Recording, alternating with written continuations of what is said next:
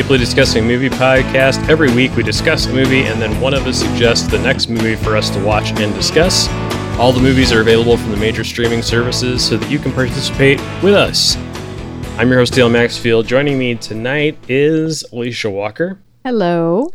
Christine Deacon. Hi. Josh Dean. Hello. And Nathan McKinney. Hello. And today we're talking about Alicia's suggestion, The Color of Money. Fast Eddie Felson teaches a cocky but immensely talented protege the ropes of pool hustling, which in turn inspires him to make an unlikely comeback. All the spoilers. First we're going to talk about what we've been watching lately. Nathan, what have you been watching lately? Well, we're cramming these guys in pretty quick. So as far as recording podcasts, so we didn't have a ton of time in between. But I insisted. I said if we're going to watch Hustler or watch The Color of Money, I need to watch Hustlers because I had only seen it once. The Hustler. Be careful. The Larry Flint story? A little different. Allow me to stumble over literally everything I have to say today. Big Money Hustlers with Insane Clown Posse. Yeah, so, I watched the original Hustler. I had seen it just the one time. I had completely forgotten anything about it aside from who was in it, basically. I knew it was black and white and there was some pool playing. So it was fun. What I remember about it was pretty much held true. It's a little slower, and that's kind of why I hadn't ventured back to pick it up again. I think about a quarter of the way into it, though, or maybe a third of the way into it, it started picking up for me a little bit.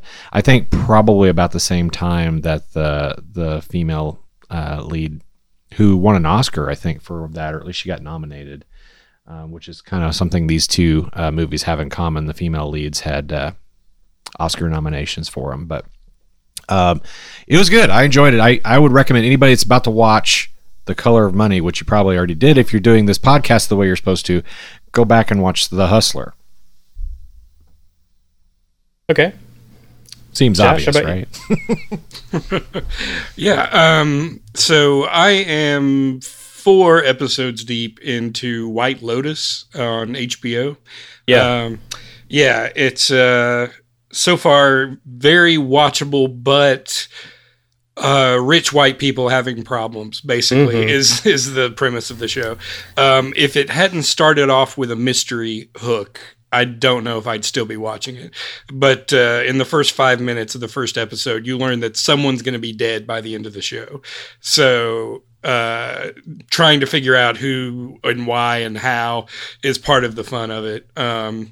But Steve Zahn, Connie Britton, Jennifer Coolidge, they're all in there and doing a great job.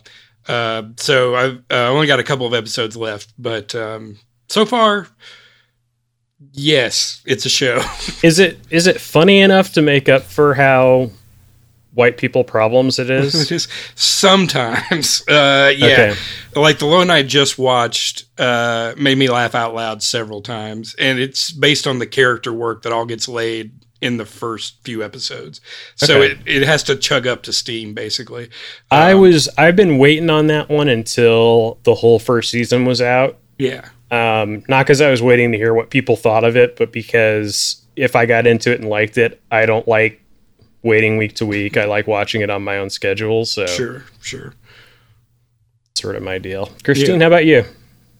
So I have been watching the Showtime show The End, which is about a woman who brings her mother to where she is living in Australia after her mother tries to commit suicide. Her mother is a little bit older, so she's decided to move her from England to Australia and put her in a retirement community, which her mother absolutely hates. And she's basically like, wherever you put me, I'm just going to try to commit suicide again. And so she's dealing with that, as well as working in palliative care. And so she's like struggling with her mother and struggling with trying to help other people transition to the end of their own lives, and there's kind of this strain on the relationship with her and her mother as they're dealing with their own troubles and their fractured relationship. But there's an interesting twist that comes along in the show that I'm finding, like, I don't know if it's going to be great or if it's just going to be a little bit weird. So I'm interested. What was the name of that again? Because my brain is Swiss cheese. The End. The End. Okay. Is that, like, currently airing, or is that... I believe it's still airing right now. Okay. Well, as Nathan pulled back the curtain, there hasn't been a whole lot of time between these episodes to watch things, although I have watched things. But I was going to talk about a couple of things that I saw for the first time. The one I wanted to talk about for now was I am a huge Mystery Science Theater fan. I'm a huge riffing as a comedic form fan. I listen to riff tracks and do all that stuff. I also perform with a local group and write jokes for movies and all that kind of thing. And while I have copies of every episode of Mystery Science Theater, I have to admit that I have not watched every one of them. And I also have not gone back and watched a lot of them for a long time. There's a bunch of them that I've just kind of written off or just wasn't in the mood for, didn't get to. And one of the mistakes that I made very early on with my collecting and going back and watching the back catalog of Mystery Science Theater episodes is I avoided black and white movies.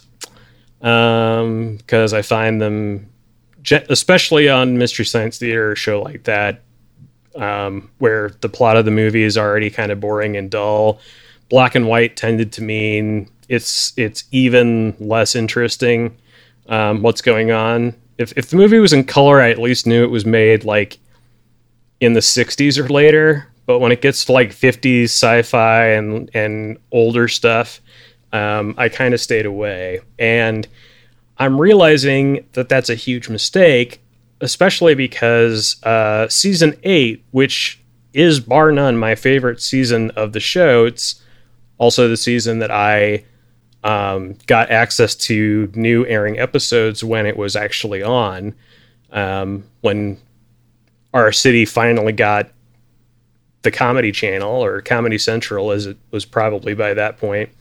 It wasn't comedy anymore. It was when it was on Sci-Fi. Mm-hmm. So I had it on Comedy Central, like in reruns during the dark years when there was no Mystery Science Theater there for a while. And then Sci-Fi brought it back. And then we didn't have Sci-Fi for like the first half of season 8. So I've never really gone back and watched the beginning of season 8, and most of those episodes are black and white. And I watched one that is kind of genius. It's one of the best ones. It's called The Deadly Mantis, season 8, episode 4 of Mystery Science Theater. It is a bog standard 50s sci-fi plot about a giant praying mantis that gets thawed out of somewhere in the Arctic Circle and wreaks havoc on little model cities, Godzilla style. But it has some of the funniest jokes ever. It's their 4th episode back from this hiatus. It's Bill Corbett's 4th episode on the show as Crow. And he has one of the greatest Crow lines of all time in this episode. There's a scene where our hero and his gal, who's like a journalist that's just been following him around throughout the movie, just to have a reason for her to be in the movie. They're in a car together, and they sort of decide to make out for like a second and then get back to chasing the mantis, and they kiss and they kind of back away from each other, and she's like, we really should keep going. And Crow says, but there's a mantis in my pantis. So I watched that with a group of people a week ago Saturday, and we were talking about the mantis for the next 2 movies. So that's my recommendation. Not an easy one to find on DVD, but it is actually, the whole episode's on YouTube. So Mystery Science Theater, The Deadly Mantis. Alicia, how about you? Well, I every once in a while kind of want to get into a reality competition show of some sort, because I like those, and I tend to go a lot for like the cooking ones and things like that. But I did start watching Making the Cut, which has already wrapped its whole season. It's essentially Amazon's version of Project Runway that also has Heidi Klum and Tim Gunn. And it's a little bit different. One way it's different in that it's a huge prize of $1 million for this one. And the other thing is that these are all people that already have established fashion brands, but they're small. So they're trying to, as they try to promote the show, we're trying to find the next fashion star, kind of a thing, and put them into, global circulation kind of a thing. So, yes, we're the winner. Yeah. I think is their tagline. It's a little bit different than for, that. Yeah. And that they make the fashions, whatever the winning one is that week, they have something that's more of the accessible version. And that one you can buy right away on Amazon. So, the designers, they don't do as much of the work. So they do design it and they do work on it and sewing, but they also are not expected to be a seamstress or something. So they actually have a team of people that are like the little elves that come in at night and like work on the different designs overnight, following directions that they've been left. So there's a little bit of some different things to it, but it kind of scratches that itch that is the itch of a good Project Runway season. And it's kind of nice that they do have people that are a little more experienced. You don't quite have those people that used to be on the Project Runway show that really have no idea what's going on and how to do this and stuff like that, and maybe just had kind of a fun little kitschy look or something like that kind of maybe got them on the show. So people are a little bit more established, which is kind of then interesting to see what their design has been, what their style is and everything, and then how they try to develop it in a bigger market. So yeah, so if you like that kind of thing, I would recommend Making the Cut. Cool. Had anyone not seen The Color of Money before? I hadn't. Okay. So that's where we'll start. Christine, what did you think of The Color of Money? I enjoyed watching it. It was a fun watch. Definitely any movie that has Warren Zevon in the soundtrack definitely will catch my attention. I'm a huge Warren Zevon fan, so when they started playing Werewolves of London, I was definitely like, I hope they have my favorite part of this song in here, because if they don't, I'm going to be very upset. But I definitely like the characters. They're all very interesting in their own ways. There were some aspects that I was like, okay, didn't really fully get Paul Newman's character. I guess that's explained more in the first one about everything he does beforehand, because I hadn't seen the first one. So that Josh had told me that it was a sequel, so I was like, okay, well, that makes more sense that that you get to know him more during that. Yeah. But I was kind of drawn a little bit out. Josh and I had been watching this movie together, so we had discussed a little bit about how the zooming in kind of takes you out of the movie a little bit. But other than that, I really enjoyed it. I really could tell when Paul Newman had gone back to the pool hall that he was like trying to get his mojo back, and I was like, oh, he's gonna go and he's gonna try to screw him over and go to the pool competition himself, isn't he? and I really enjoyed that aspect of it because he was always like trying to hustle, even though he had said he was out of the game, he was done, but he wasn't, even though he was getting played himself. I liked it. Yeah. Yeah, so I have not seen The Hustler either. I have seen this movie before. And I'll go ahead and go next. So this is... I don't know if you saw, I hadn't seen it. The Color of Money. Oh. I don't know if you're really intentionally on the order thing, but... No, I do that. I do that every show. So yeah, go ahead. Okay, sorry. Nathan. Okay. I haven't seen the movie, so... Yeah, and part of the reason I hadn't seen it is because of the reason I said... because I wanted to rewatch The Hustler before I watched The Color of Money, and because I kind of remembered the Hustler being a little bit slow, that felt like a little bit of tedium, and I just never got there. But this is, early Scorsese, which I really enjoyed. He's employing a lot of real fun, typical techniques with his own... telling the story with the camera and whatnot. There's one point when they're about to go down and hustle a guy, and so he's like, okay, and the camera like pans behind him at one time, and I told Alicia, I'm like, okay, they just broke the 180 rule, and she's like, what? But you know, there's a whole bunch of how the fuck did they do that shots in this movie. Yeah, and there's some great like close-ups of the pool. I think what's kind of interesting about this is I don't feel like you have to watch The Hustler to appreciate The Color of Money. There's just enough backbone of the character for Paul Newman to kind of get enough of it and feel like you've got it. But at the same time, having watched both, it does give you more of that backbone, and it feels more prescient. But the styles between the two movies are so very, very different.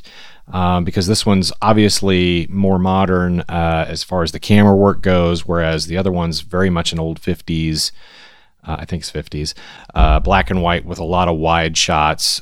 It's got really great editing in the first movie, just like it does in this one, but I enjoyed that part of it, but it feels like a very, very different movie.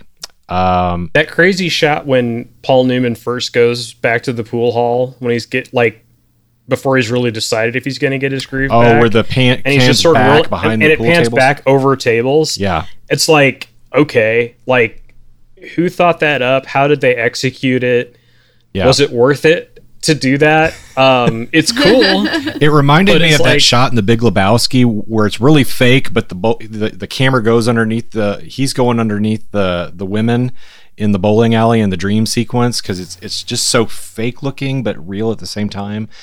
Yeah. But anyways, I mean, I really enjoyed it. Tom Cruise plays an absolute douche in this movie, and that's kind of what he's good at least in this era. I enjoyed, is it Mary? I'm not going to get her name right. Mastriano, is that her name? I thought Mary Elizabeth Mastrantonio. Okay. Y'all said it for me. I appreciate that. That way I don't have to figure that out. But she's great in it. She's one of my favorites, and I don't I go back and watch big movies that she was in, like this one. Abyss is the only other one I really remembered. Robin Hood, Prince of Thieves. Of course. The Abyss. Which I've seen a couple times. Yeah, The Abyss is great. I love The Abyss. She's really prominent in The Abyss, too. Yeah, she's made Marianne in Prince of Thieves. Oh, okay. So she's like the lead female role. Yeah, but she plays second fiddle to that song. That's truly the only thing I remember about that movie. I will say a couple more things, and I'll let you have it for yours, Dale. I'm not trying to take it. Oh no, it's all good. The music with this one was really distracting to me. It's Robbie Robertson doing the score on this one. It almost makes it feel like an old Michael Mann movie, like The Thief or something, because it's just really dated sounding. I like the way the ending goes, but I was a little disappointed in the way it cuts it at the very end. I would have almost preferred that there was an actual game played at the very, very tail end, because I was just like, oh wait, that's it? So, and I get what they're trying to do with that particular ending, because the win is really Paul Newman, bringing his character around and all that. But at the same time, I still wanted to see him kick Tom Cruise's ass.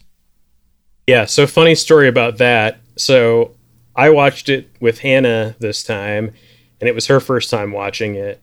And I made a point of like telling her, because like, you know, when she has to work during the week, and this week she's on inpatient, which is like the busiest week of her month or 6 weeks or however long her rotation goes.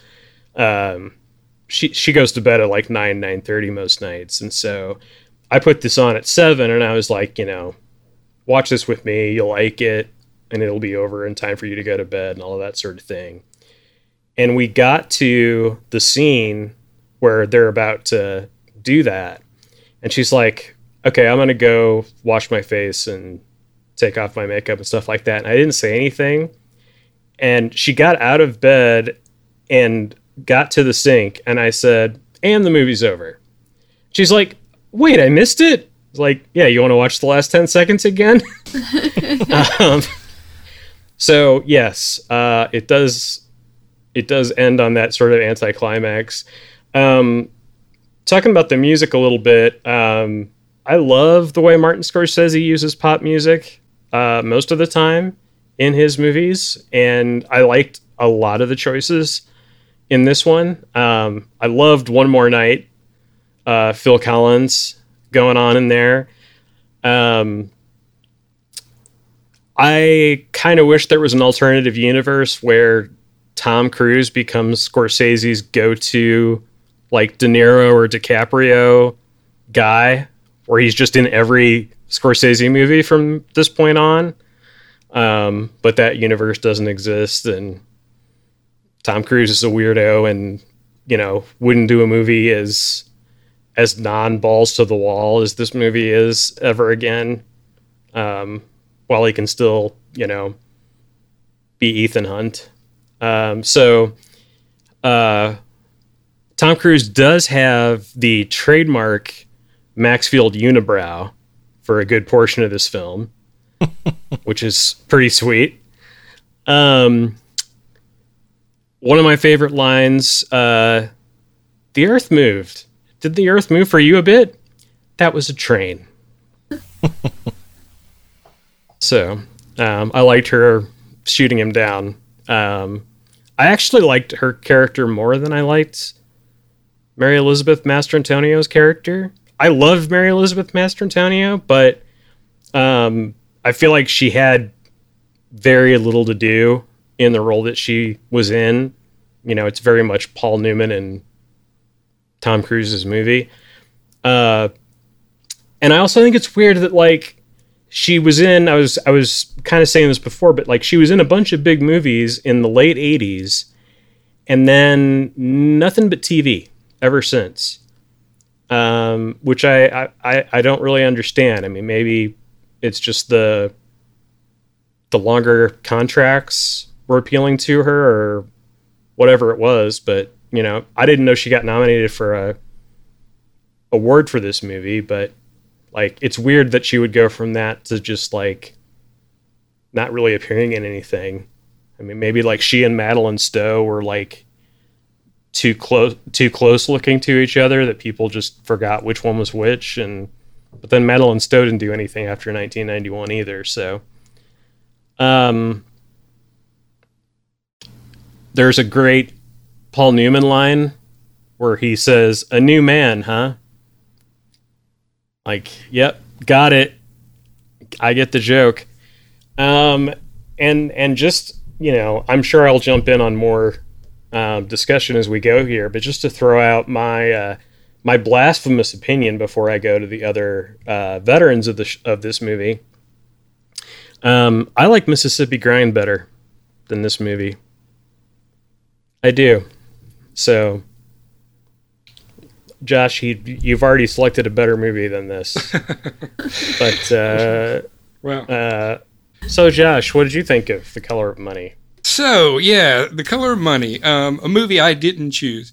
I'm a big fan of The Hustler, and I'd seen this one before, obviously. And, Scorsese, as much as I love the guy, gets in his own way sometimes, I feel like, as a director. Like you were saying with some of the needle drops and some of the camera moves, I get taken out of the movie. Like I know I'm watching a movie all of a sudden. I'm aware of the camera and I'm aware of the tricks and everything, which is fine. He's a virtuoso and that's great.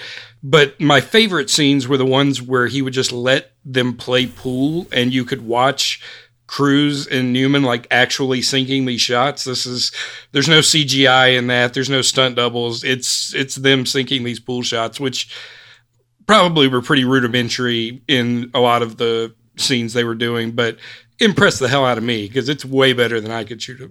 Well, there's a lot of there's almost certainly a lot of takes involved. Oh, I'm sure in doing that. But I can also tell you that like really like getting to like 80% the best in the world at 9-ball is not hard. Okay. It's that last 20%. Like if you go at it and you play like 3 or 4 days a week for a year, you'll be awesome at 9-ball. It's not a difficult game. It's really not, and it's designed to be fast and cutthroat, and you can run the table and all that stuff.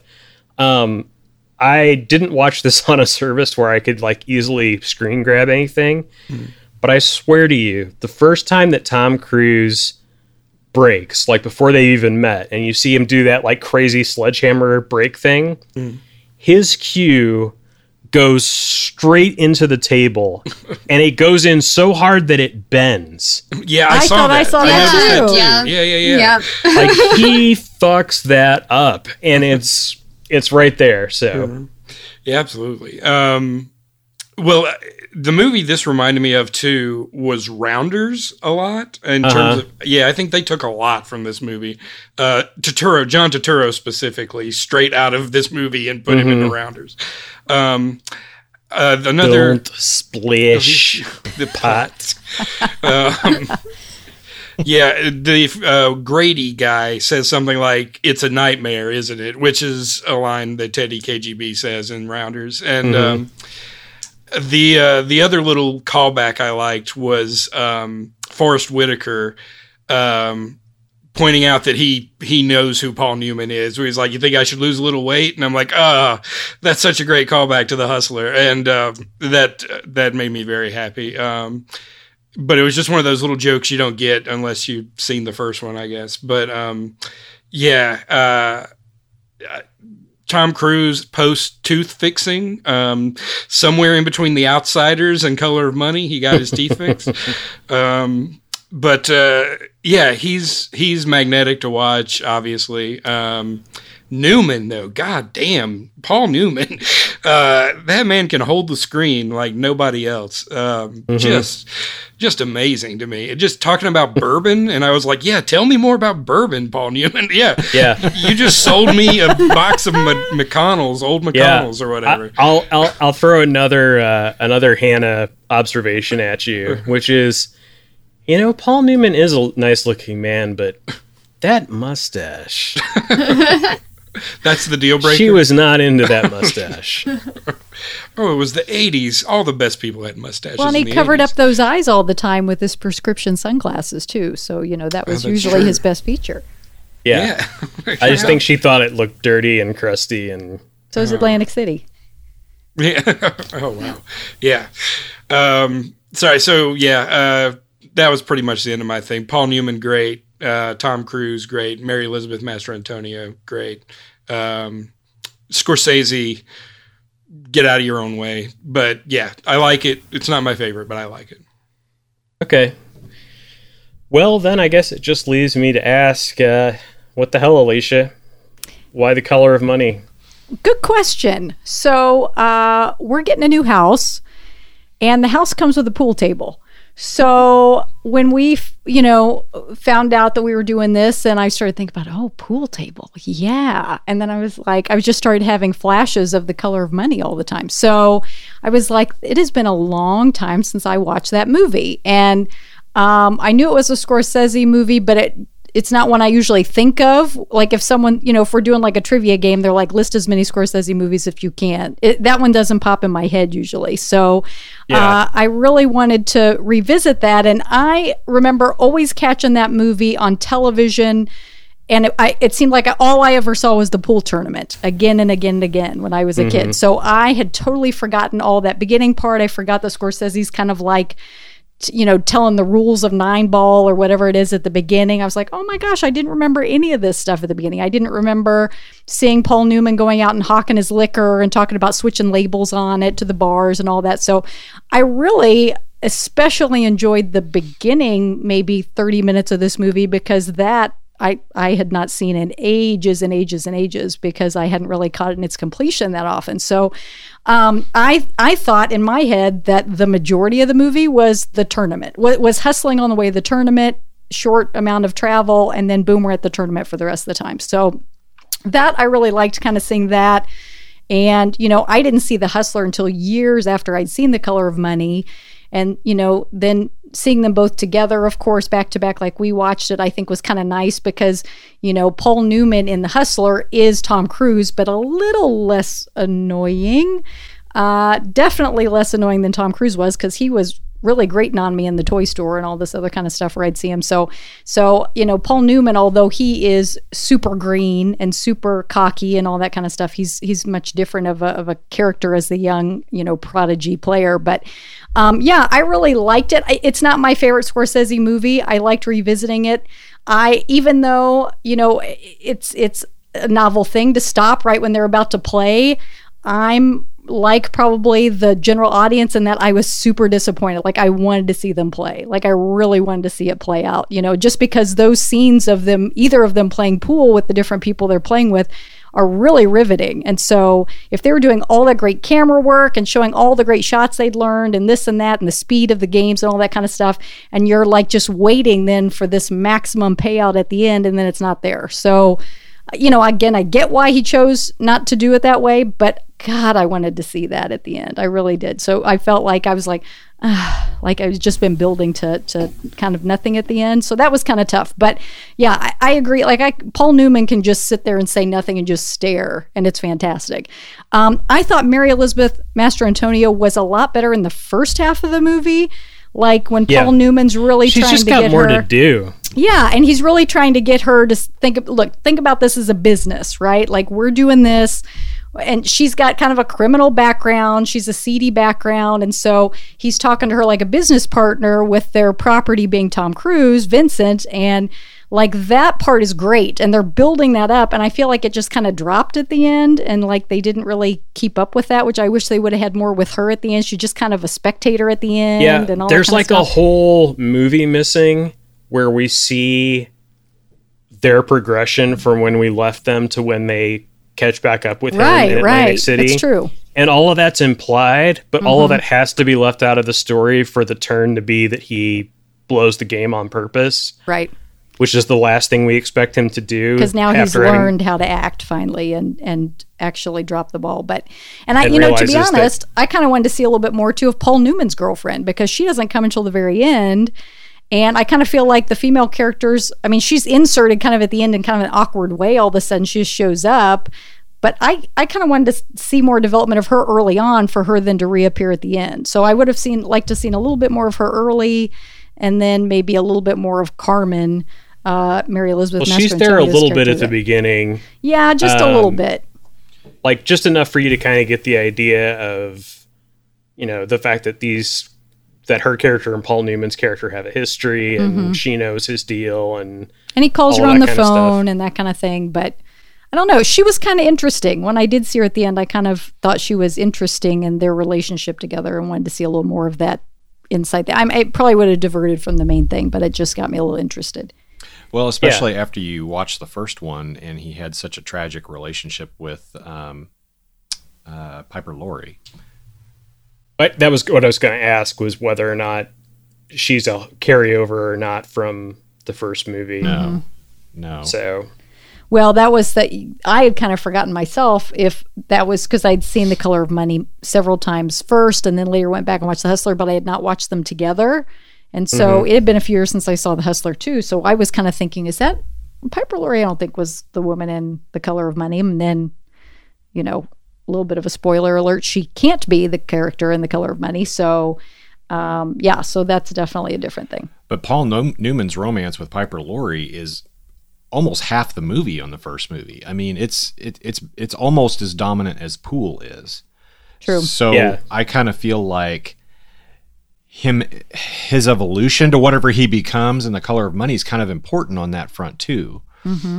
Yeah. Well, and that I'm sure that's why the women aren't explored as much in The Color of Money. It's like they've done that storyline of those relationships, and because the audience needs to be surprised by what Tom Cruise does at the end, we can't learn more about Mary Elizabeth Mastrantonio's character than we do for that turn to work. So, well, I like how this movie, even though it is technically a sequel, it is a standalone. Like, you don't have to know the stuff from The Hustler, but it does make it interesting. Sometimes you see things in a little bit different way than when you've seen The Hustler, but you can totally get everything for the most part without it. But Josh, it is your turn. Suggest the next movie for us. What would you like for us to watch? Okay, we're going to watch one called Chained for Life. A beautiful actress struggles to connect with her disfigured co-star on the set of a European auteur's English language debut. All right. That should be good. Thanks, everybody, for the discussion. Thanks, everybody out there, for listening. We'll see you on the next Deeply Discussing Movie Podcast.